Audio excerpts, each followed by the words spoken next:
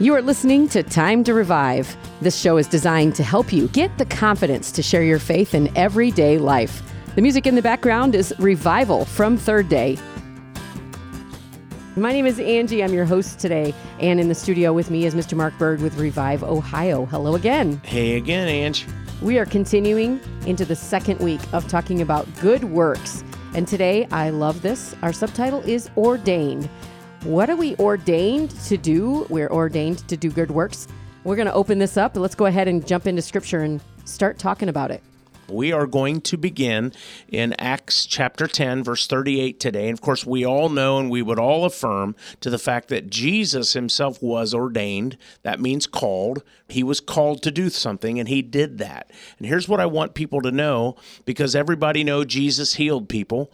But did they also realize that Jesus did good works as well, and he ordained them? That's what I want to see. And it says, how God anointed Jesus of Nazareth with the Holy Spirit and with power, who went about doing good and healing all who were oppressed by the devil, for God was with him.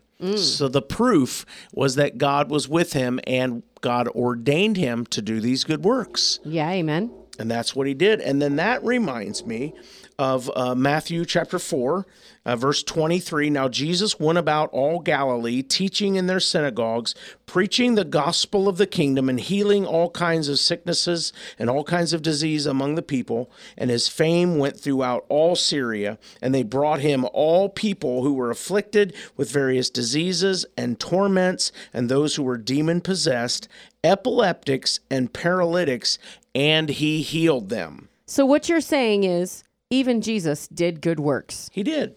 And he can't be motivated by his love for himself. Like we talked about last week, that we are motivated by God's love for us, for Jesus' love for us. That's why we go out and do good works. But Jesus is the guy. He is. He's the man. So what is he motivated by? What is Jesus motivated by? Okay, maybe the love for us, right? Right. But he actually did good works. That was part of his ministry.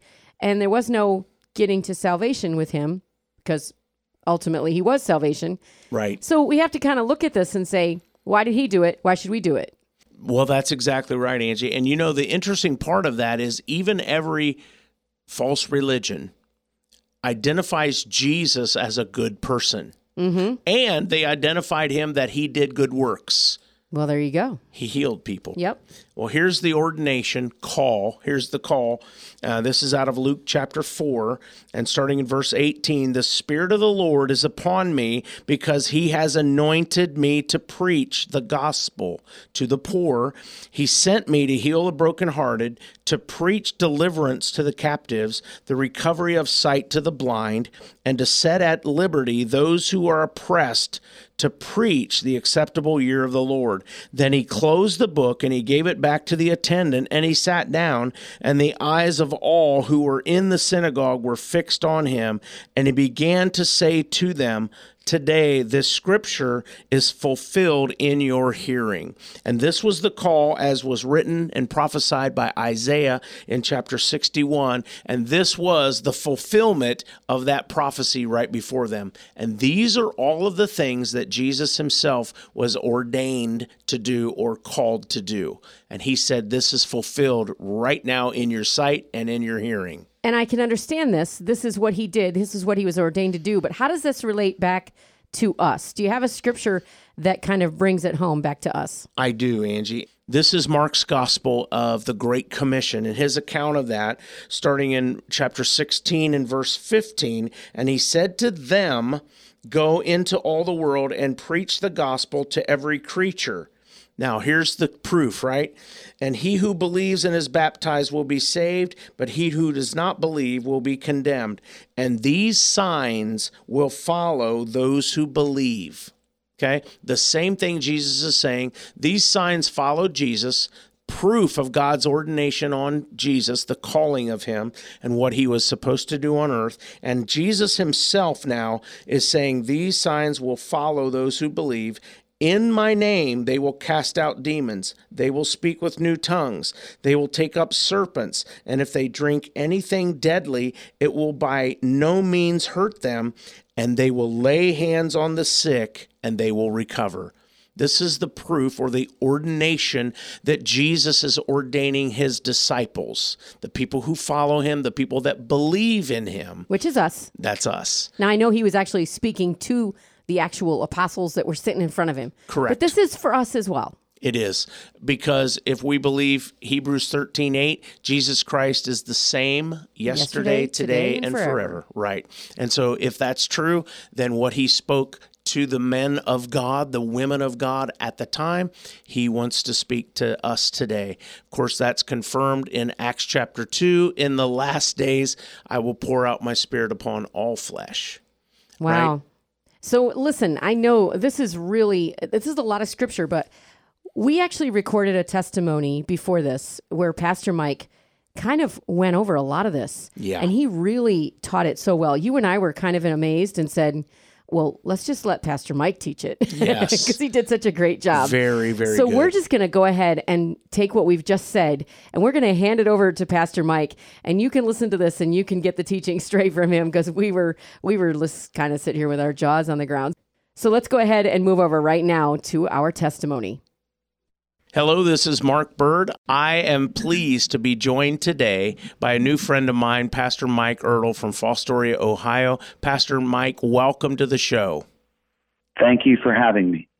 Yes, and today I'm excited because we are going to talk about something that has been talked about a lot, honestly, because there's this question mark or this sort of gray area, or like a not knowing where the line is between serving Christ and accepting Christ by faith and then good works, because there are several people that teach that, you have to do good works to get to heaven. And that, although that is not the case, we don't believe that good works get you to heaven, but yet there is something about letting the love of Christ produce good works in you.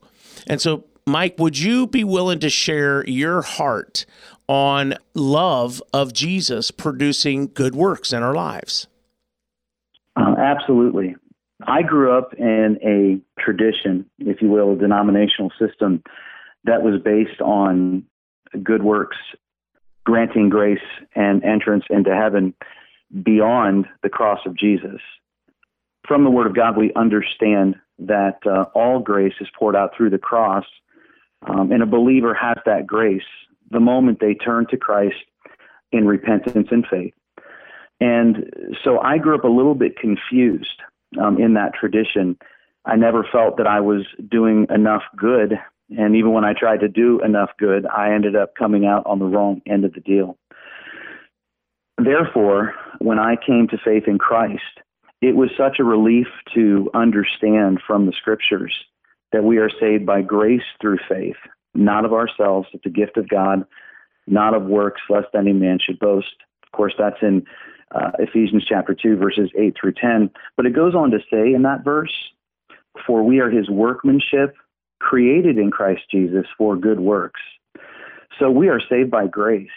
But Christ Jesus, who's the Savior of all men, he ordains good works for us to walk in. And because I really need to express this scripturally rather than by my own ideas, we can remember from Jesus' own words in Matthew chapter 5, verses 13 through 16, that we are called the salt of the earth, we are called the light of the world. And in that passage of scripture, Jesus says, therefore, let your light so shine before men that they would see your good works and glorify your Father in heaven.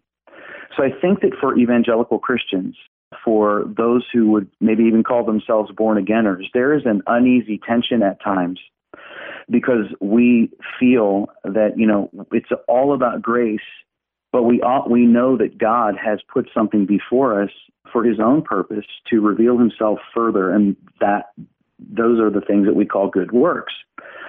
In my life, it has been a wonderful blessing to know that not only do I have a profession in Christ, I have a belief in Christ that brings me to a place of understanding, conviction, repentance, and faith, but that in me there is a pre-programmed system. There's a DNA. It's the very presence and life of Jesus, And through me, he is desiring to walk out his own works in my life, whatever those may be. Of course, we know that they'll be scriptural, but the Christian's venue is to submit themselves to the Holy Spirit, the Spirit of Christ, as he does these good things in us. And my personal testimony in that, it is often in the times of deepest conflict, when our identity in Christ is being attacked by the enemy, when we normally wouldn't be looking for good works,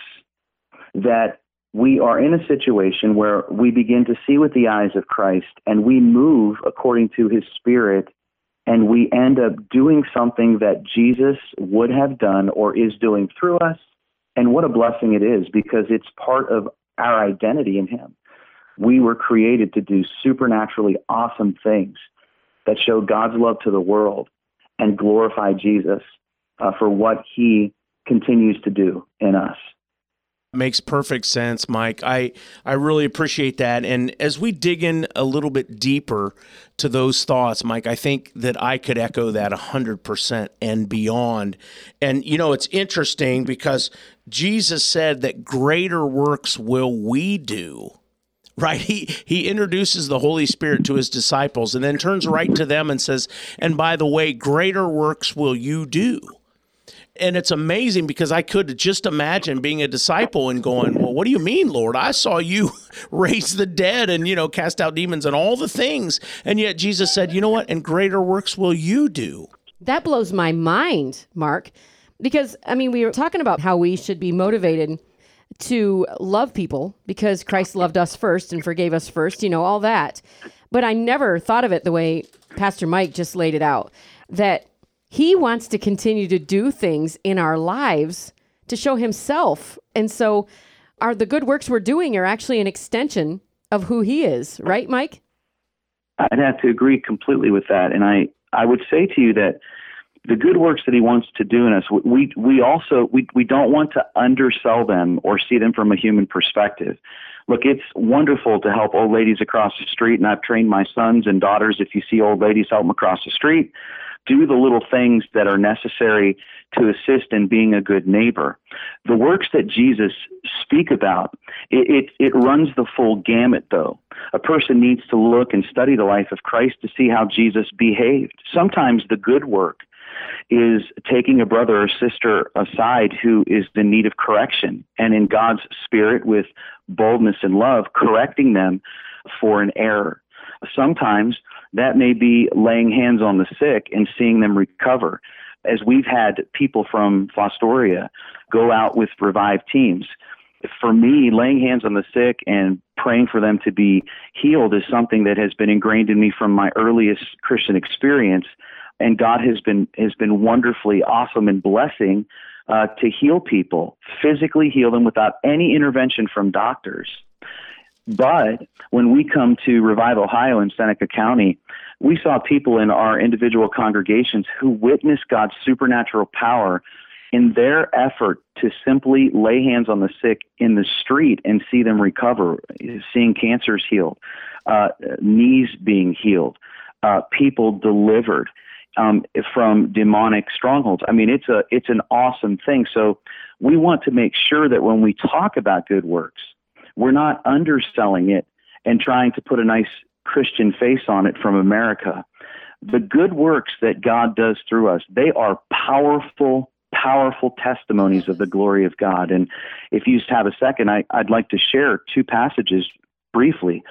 It's interesting, in Philippians 1:6, the Lord speaks to us through Paul's pen. He says, "For I am confident of this very thing, that he which began a good work in you will perfect it until the day of Jesus." And when we see that passage, that good work is to perfect us, becoming more like Christ as we yield to the Holy Spirit who is in our lives. And so God is going to continue this idea of our lives being a good work that more and more shows the power of Christ, the love of Christ, and the grace of God. But if I may go just a bit further, in Philippians chapter 2, verse 13, it says that God is at work in us for his own will and to do his good pleasure. So it's not us actually doing the works. I want to make that clear. It is us yielding to the Holy Spirit as he leads us into the very things that Jesus did. And that's the wonderful thing for us to look forward to here in America. I believe we've kind of maybe gotten it wrong a little bit, where we go, oh yes, these things and greater will we do in the name of Jesus. That is absolutely true. But if you look at all of the outreaches that are going on all over the country, many of them are giving material things to people, which may be necessary and even good and right. But we're still losing the battle for the testimony of Christ. And that's because God does good works that are unmistakably him. You cannot get it wrong. It is God. It's 100% the power of God in ways that Jesus did miracles, signs, and wonders. I hope that makes sense. Mike, it makes perfect sense. And you know what it reminds me of? The very fact that it's not the signs and wonders that we chase. Like, we're not after the works in and of themselves. We're after the person of Christ, and Christ himself teaches us how to do good works, right? And so I'm always likening this to sharing the gospel, because you can go out there and you can pray for healing for a body, right? But I'm reminded of the story when the friends lowered the man down through the roof where Jesus was preaching. And they said, this man is in need of physical healing. But what is the first thing that Jesus did? He forgave him of his sins. And so he healed him completely. He gave him salvation first. And what I want to make sure that we're focused on, and you're hitting the nail on the head, Mike, but I want to make sure that we're focused on presenting the gospel that is able to save them to the uttermost, right? And God will also heal them, a spirit, soul, and body. He will heal them completely. But I love it because good works are something that the love of Christ compels us to do. But I want to make sure that we know, like you described so beautifully, Mike, that it's not good works that saves us, and it's not good works that we chase, but it is good works that God ordained for us to do.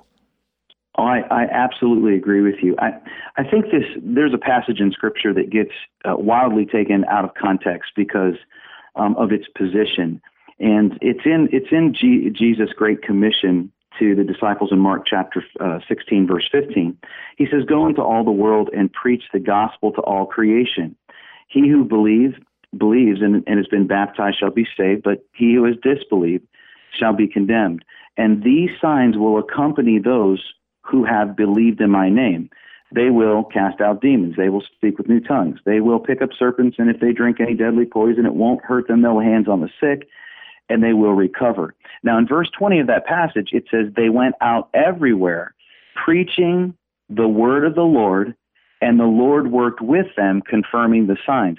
See, the good works that Jesus talks about, and it's not always a divine healing. It's not always a demon being cast out. Sometimes it's not always a powerful sign. Sometimes it is the manifestation of God's love to somebody who is so hardened in their soul that they can't even begin to think that somebody loves them at all. And there are a lot of people in our culture and society that are like that. Probably there's a predominance of it.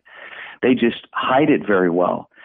And so as we go out and we ask someone if we can pray for them, I don't think people understand how powerful it is to have somebody who has no stake in your life say, "Hey, can I pray for you?" Especially when that person knows that if we're a Christian and we identify ourselves as such, they know we're going to be talking to the one true God. And let's be honest, atheists are intellectually dishonest. Everyone knows that there is one God. Everybody does. The scriptures tell us that in Romans chapter 1, verses 18 through 23, and I'll save reading that for you. The reality, though, is this. As we move forward and we invite people to Christ, as we say hello on behalf of Jesus, I like to tell our congregation that oftentimes. When we do that, we are literally saying, God loves you. And we are literally praying, we are going before the God of heaven to ask him to meet a need on their behalf. And an interesting thing about the works of the Lord. And I described this earlier, but the Lord Jesus tells us in John 14, verses 15 through 23, he says this on more than one occasion. He says, if you love me, keep my commandments. Yeah. And we know, of course, love God with all your heart, soul, mind, and strength, and your neighbor as yourself. You know, those are the first and second commandments, and they're wonderfully important. If you don't get that one right, you can't do anything else. But we also know the commandment in the Great Commission to go, as well as in Mark 15 or 16:15, where it says, go into all the world. So in our going, God, when we faithfully preach Christ and bring the gospel to people, he works with us in the same fashion that he did in Acts of the Apostles, in the same way he behaved in the Gospels. And it's an interesting thing that as you are speaking to someone and going with the intention of revealing Christ, and you may not get the full gospel out, but if you are there with the intention of glorifying your Savior and loving Jesus, he will drop into your heart other miraculous giftings, like a word of knowledge or a word of wisdom. He'll give you an understanding sometimes of that person's life. And when you speak that, they're blown away, and they know in the moment that God does exist when we take ourselves outside of the building and we train our brothers and sisters in Christ that it's not about stuffing people inside our buildings. It's about bringing Christ to those who do not know him yet. We automatically open up a channel for God's grace and his love and power to come forward. And then good works are as easy as breathing because they happen repeatedly. Yeah, I couldn't agree more, Pastor Mike. And I just want to wrap up with a scripture in Acts 10:38. This came to my mind as I was listening to you, how God anointed Jesus of Nazareth with the Holy Spirit and with power, who went about doing good and healing all who were oppressed by the devil, for God was with him. And that's what I hear you saying, exactly the same thing. And that's exactly what Jesus modeled. And he did good deeds, right? Everybody is totally aware of that. And if you talk to anybody on the streets about Jesus, they heard about the good that he did while he was on earth. And so, Pastor Mike, thanks for joining us so much today and sharing your heart and sharing the practical side of this and walking our faith out. And you have been listening to Time to Revive.